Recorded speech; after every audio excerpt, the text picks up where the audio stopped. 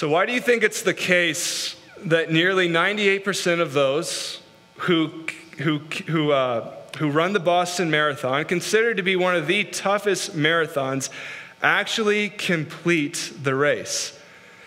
Maybe it's the fact that they're all lunatics. But maybe it's because the 98% are those who've discovered a way to bypass the steep half-mile section of the race known as Heartbreak Hill that greets runners at mile 20. Or maybe it's because those who finish are the kind of, they're the kind of annoying people, right? They never get blisters, they never get cramps, their bodies just seem to work perfectly. They never have to overcome any adversity. Friends, what do you believe are the keys to finishing your race of faith? Is it a shortcut? Is it avoiding adversity and challenges at all cost? Let's just think about our series through Hebrews chapter 11. Right? Do you recall what shortcut did Abraham take? How did he bypass all those years living as a foreigner in the land promised to him? And how did Moses successfully avoid adversity when he chose mistreatment with God's people over the sinful pleasures Egypt had to offer? And as we heard about last week, how did those who were flogged, imprisoned, sawn in two, killed with the sword, how did they manage to live without any serious challenges in their lives? The point is that the Christian life, it isn't finished by finding a shortcut, by evading discomfort. You see, those who finish the Boston Marathon, they know all about Heartbreak Hill. Right? No one hopes to finish that race, right? Goes into that race believing that somehow Heartbreak Hill has been flattened overnight. Instead, they get ready. And that's what our passage this morning is about. It's about the way to finish the race of faith. And what we'll see in our passage are three ways that we can make it to the end. And so if we're going to finish, we need to remember the right stories, we need to engage the right fight, and we need to get serious about joy.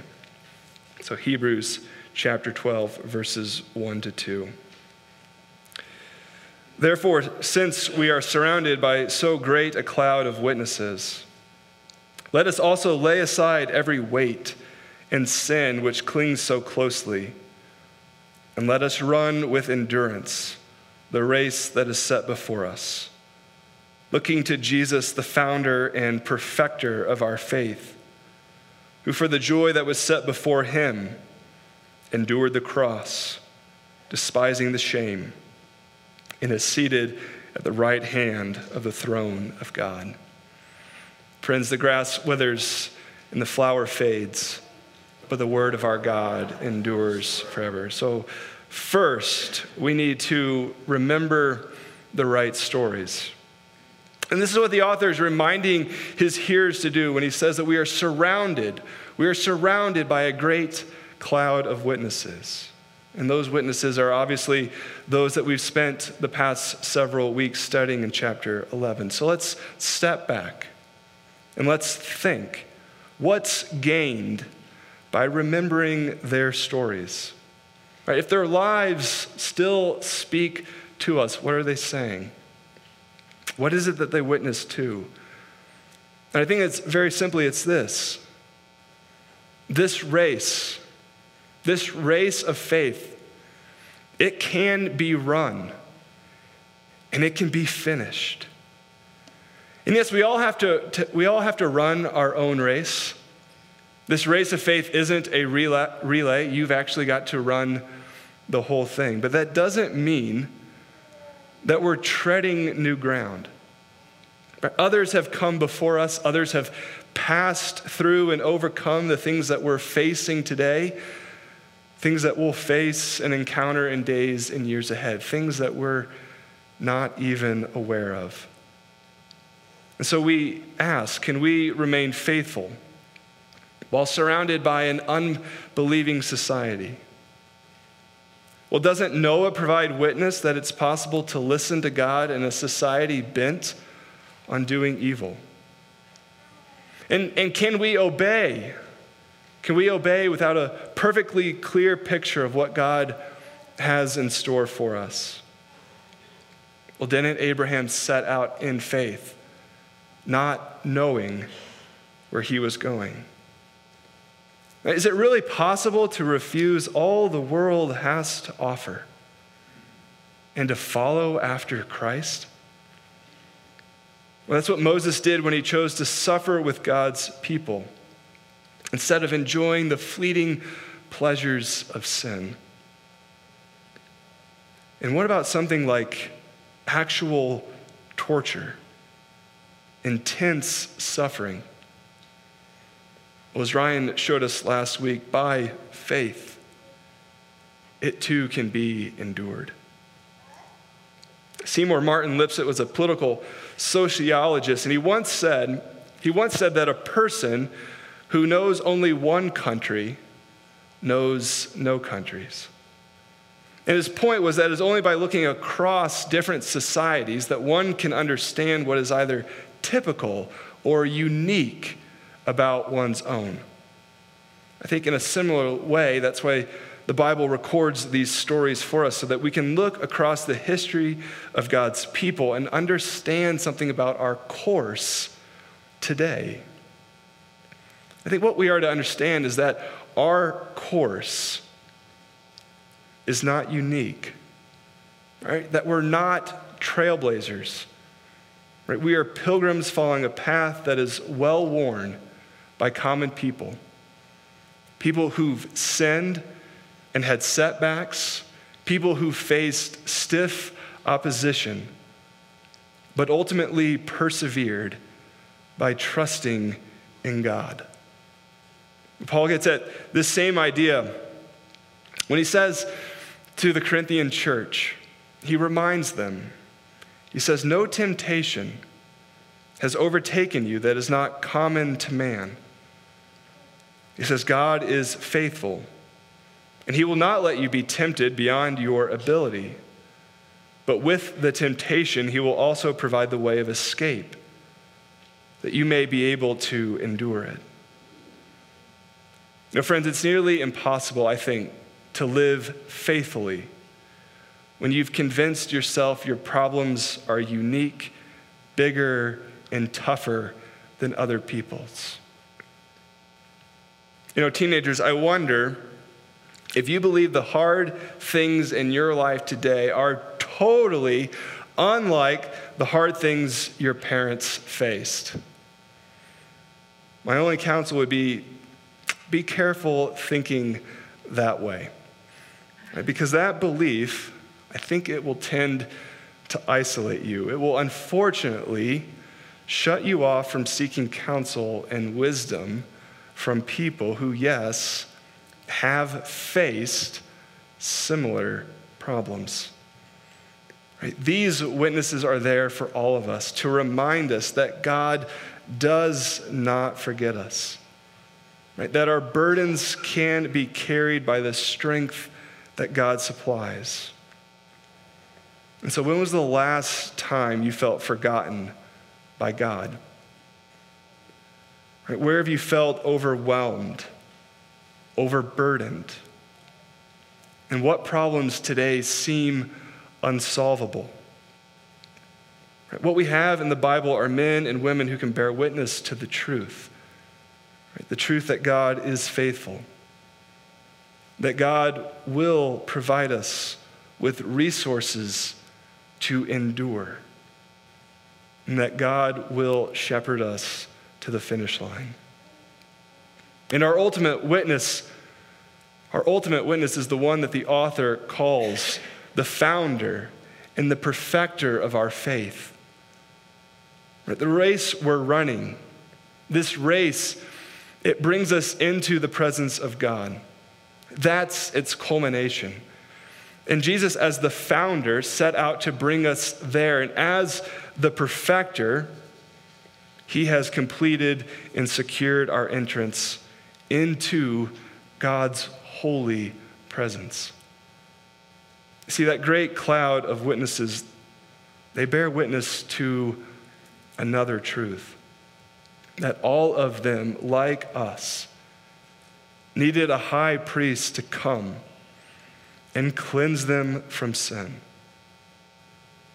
So friends, I wonder, what story do you replay over and over in your mind? And is that story about you? And that can look like a fixation on all the bad things that you've done that you can't undo. It can also take the form of boasting about all the great things that you've achieved.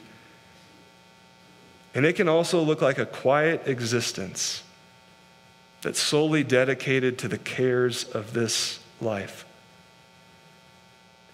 But here's the point.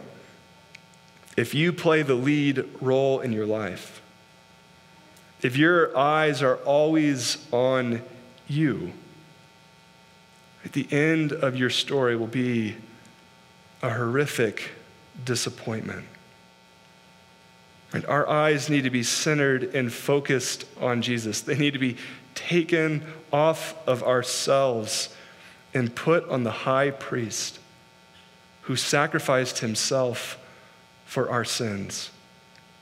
Right? Because with Jesus, we actually do have a better story than we could ever write for ourselves.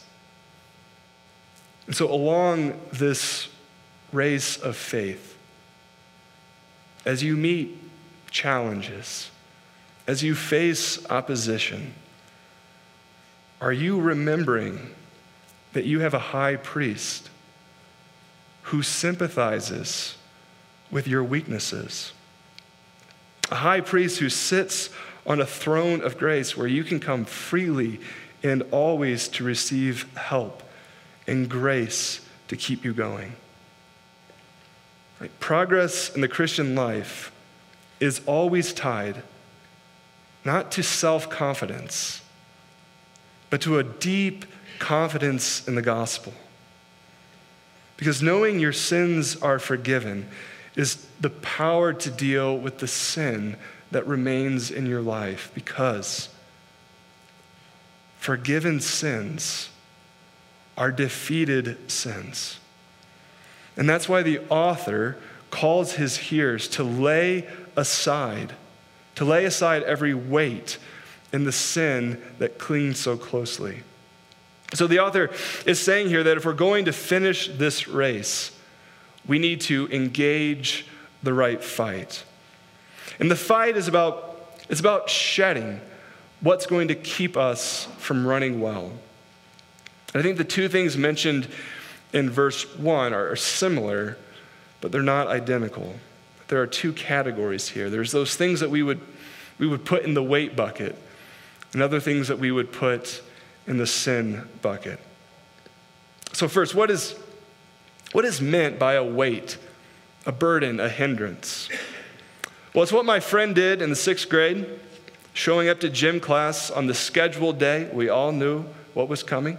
On the scheduled day that we were to run the mile, wearing Doc Martens. Right? He wasn't cheating. He was complicating things by making an unwise, maybe stylish, but very foolish decision. Right? He was unnecessarily slowing himself down. Right? The Christian life isn't less than avoiding sin, but it is more than that. Right? When it comes to your choices about how you'll spend your time, choices about how you'll spend your money, your energy, choices about relationships. Right? We need to take additional steps beyond just asking, well, is it wrong? Is it sinful? So we need to ask questions like, will this help me grow? Right? Will this bring me closer to Christ? And even, will this decision benefit other Christians? will it benefit my church? Right? How will my witness to non-believers be strengthened through this path and not that one? Right, students, I remember always wanting to know where my parents would draw the line on something. Why? So I could hug that line. It's like when your parents tell you not to touch your brother and you put your finger right there. When you hug the line, you can say that you haven't broken their rules. And you can feel like you have a lot of freedom living that way. But really you don't. Because freedom is about more than not doing the things that will get you in trouble. Right? Freedom is about growing into the life that God calls us to in Christ. Right? So freedom at your age isn't simply about avoiding your parents' punishments. It's about choosing those things that will bless and honor your parents. Right? Hugging the line might keep you from getting your phone taken away, but will it lead you to love and to serve other people? I think that's a better question to ask yourself. Right? Our fight is against all those things that weigh us down spiritually. Right? It's a fight against making the kinds of choices that will make what is already a difficult race more difficult. But it is also, yes, it is a fight against sin. Those things that are not morally neutral. And I don't think the author has a specific sin in mind, because the phrase which clings so closely, I think it's about sin's effect on us. Right? What does sin do? It entangles us. It trips us up. It takes us to the ground. And we know that's what sin does. And so why don't we fight like we should? Right? Why do we allow sin to be a comfortable companion along our race? Back in chapter 3, the author gives another warning about sin. He said in verse 13, he said, "Exhort one another every day, as long as it is called today, that none of you may be hardened by," and this is the key phrase, "the deceitfulness of sin." That's what sin does. Sin deceives by getting us to downplay the harm it can unleash in our lives. Right? Sin always wants to minimize what it will cost us. Right? That's in the way that we work against sin's deceit is to keep asking, well, what is God's assessment? Because we aren't wise enough, we certainly aren't moral enough to evaluate sin on our own. Just think about the evils that can be done and have been done when the loudest and strongest cultural voices get to determine what is right and wrong.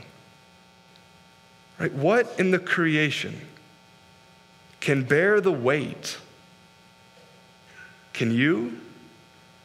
Can bear the weight of deciding between good and evil? We can examine the created world, as one author points out, to find out what is the case, but never what ought to be the case. That's why we need God's unwavering judgment on these things. And God's judgment never minimizes sin, even the smallest. Our Westminster Confession says that no sin is so small that it does not deserve damnation. Thomas Brooks, in good Puritan fashion, said that there's infinitely more evil in the least sin than there is in the greatest miseries and afflictions that can possibly come upon you. See, friends, the first step in a lifelong battle against your sin is to reckon with the reality of its deep offensiveness to God. Right? Our sensibilities are not infallible, and today's values are not eternal. I think we need to remember that sin is actually not foundational. It is not a foundational aspect of our identity. It is what spoils and denigrates what is foundational. That we are to bear God's holy and righteous and loving image. Let's be clear, though. We don't finish our race and come into God's presence because we've perfectly laid aside our sin, that somehow we, on our own, have reached perfection. The guarantee that we'll finish is because God has poured out his hatred against our sin on another, right? His Son, our substitute.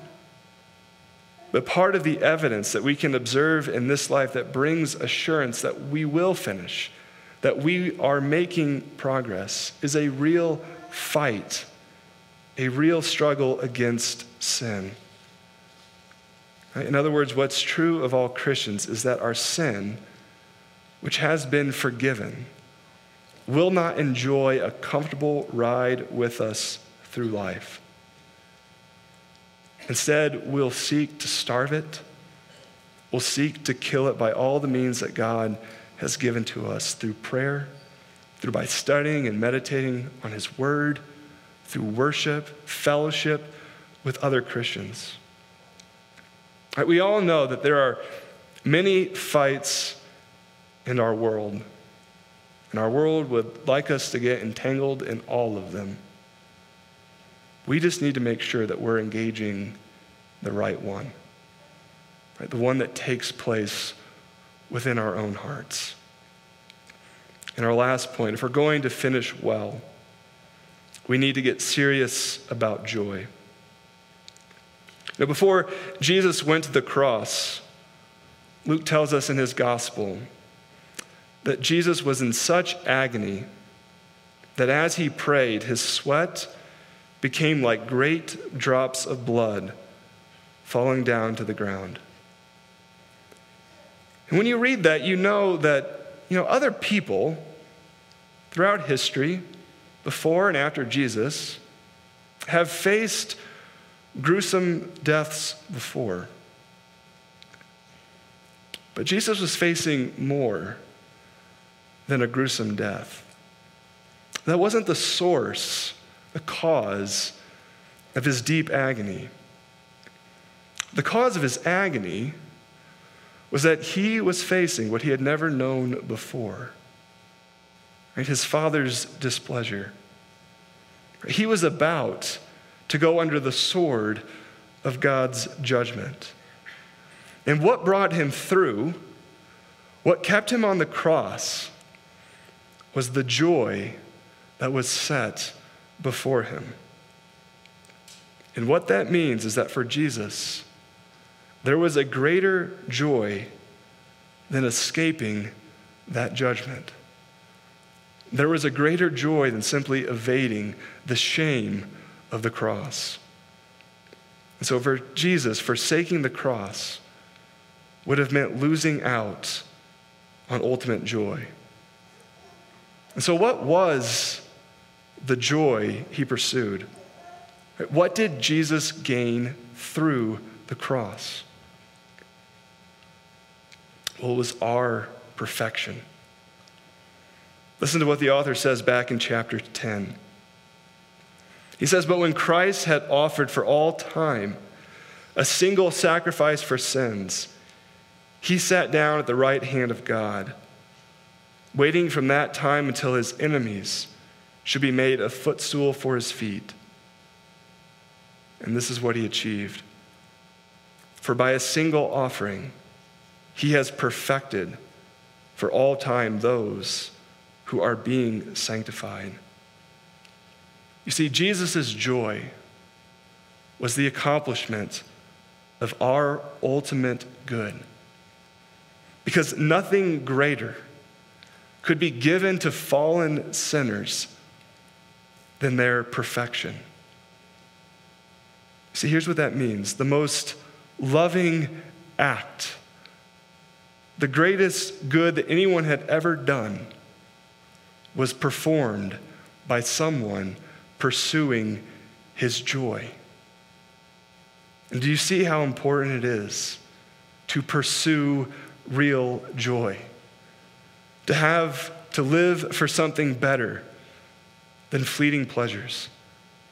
Because to be serious about the joy that is to come is the key to our love.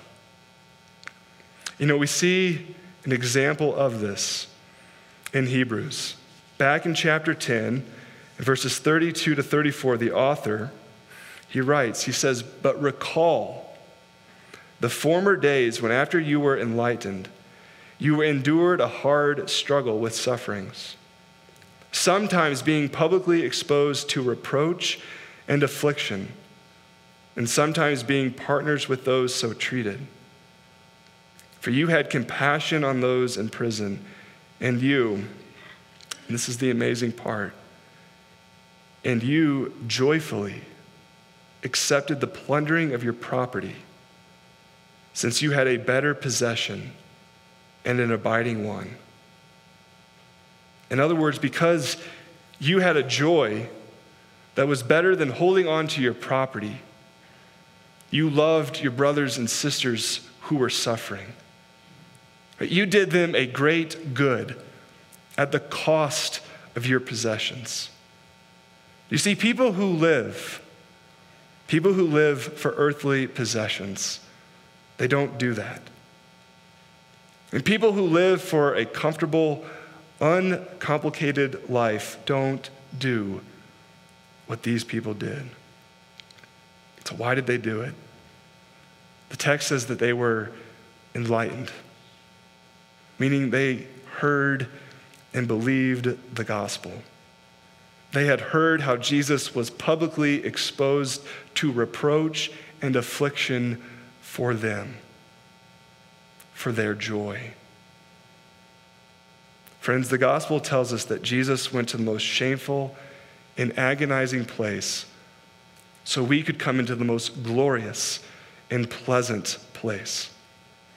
The gospel says that Jesus took the shame of the cross so that we could gain glory in heaven.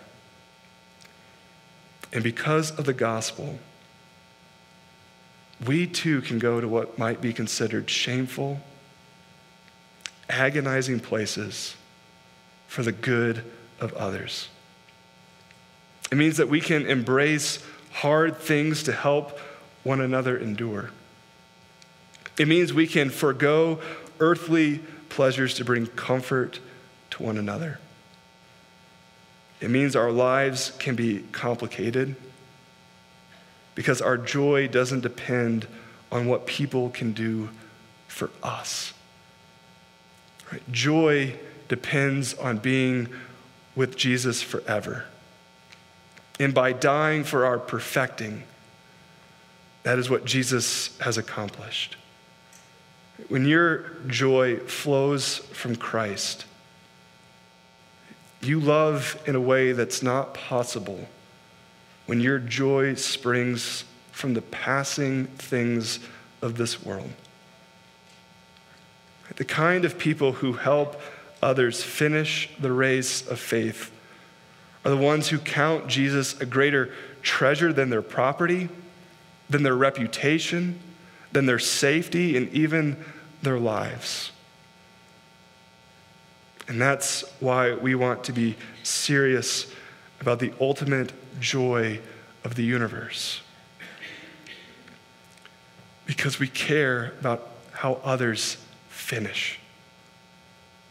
Because we don't want to see people lose out on Jesus. See, there's no other race worth finishing than the one that we run by faith, looking to Jesus, because at the end of this race, we get to see him. And we get to be with him forever without any of our sin. So my encouragement, continue to pursue your joy. And along the way, pay any cost to seek that joy and to bring that joy to others. Let's pray. Lord God, as we think back over our time in this great chapter, we want to be encouraged. We want to be strengthened. We want to be the kind of people who live and run by faith. Kind of people who look away from themselves, who fix their eyes on Christ.